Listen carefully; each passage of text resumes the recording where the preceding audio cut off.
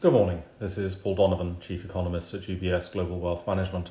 It's 7 o'clock in the morning London time on Tuesday the 17th of May. US retail sales are the headline act on the data calendar today, giving information for consumer spending in April. The issue to look out for is demand destruction and also perhaps demand normalization. Higher energy prices mean consumers have less money to spend after filling up the family fleet of sports utility vehicles with gasoline.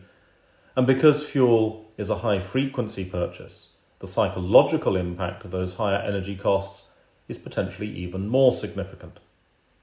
There's been anecdotal evidence that US consumers have been, if not on a buyer's strike, certainly more reluctant to spend as prices have risen.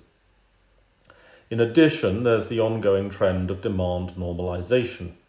Those areas where consumer spending was especially robust in the aftermath of the pandemic are seeing a shift to normal or potentially below normal levels of demand. This does not mean demand collapses in the States, but it does mean that demand is likely to be decelerating from the frantic pace of last year. We also get US industrial production and manufacturing production data.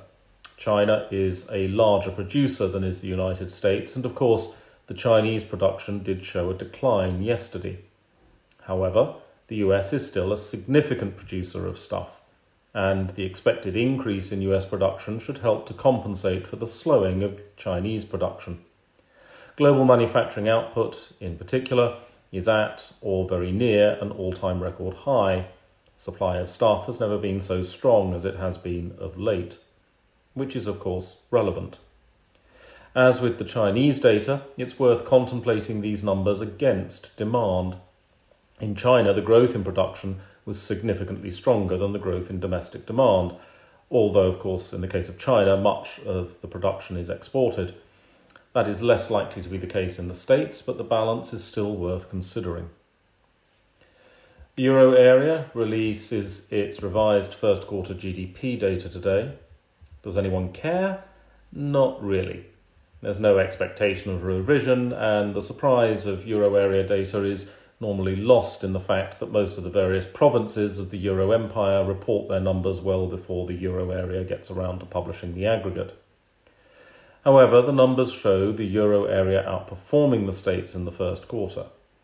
This was to be expected.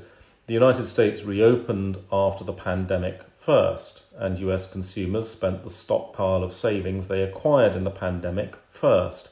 And so by the start of this year, US households, in particular lower income US households, were contemplating the normality of living within their income.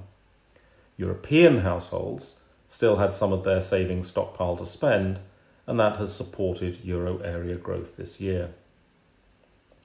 The United Kingdom has released strong labour market data, with the unemployment rate falling again on the ILO measure, although there are some hints at inequality increases, with bonus payments pushing up wages, but wages without bonus payments more subdued in terms of growth.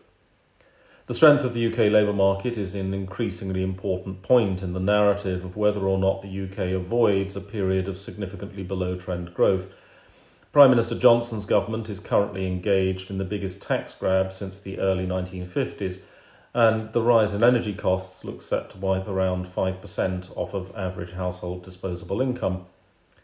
Having a labour market where there is job security, even if the wage growth is negative in real terms, is therefore important. Job insecurity would encourage precautionary savings behaviour, and the impact of precautionary savings behaviour on overall consumption would have significant negative consequences. That's all for today.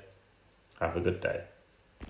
UBS Chief Investment Office's investment views are prepared and published by the global wealth management business of UBS AG or its affiliate, UBS. This material has no regard to the specific investment objectives, financial situation, or particular needs of any specific recipient and is published for informational purposes only. As a firm providing wealth management services to clients globally, UBS AG and its subsidiaries offer both investment advisory services and brokerage services. Investment advisory services and brokerage services are separate and distinct, differ in material ways and are governed by different laws and separate arrangements. In the USA, UBS Financial Services, Inc. is a subsidiary of UBS AG and a member of FINRA SIPC. For information, please visit our website at ubs.com/working with us. For a full legal disclaimer applicable to the independent investment views produced by UBS, please visit our website at ubs.com/CIO-disclaimer.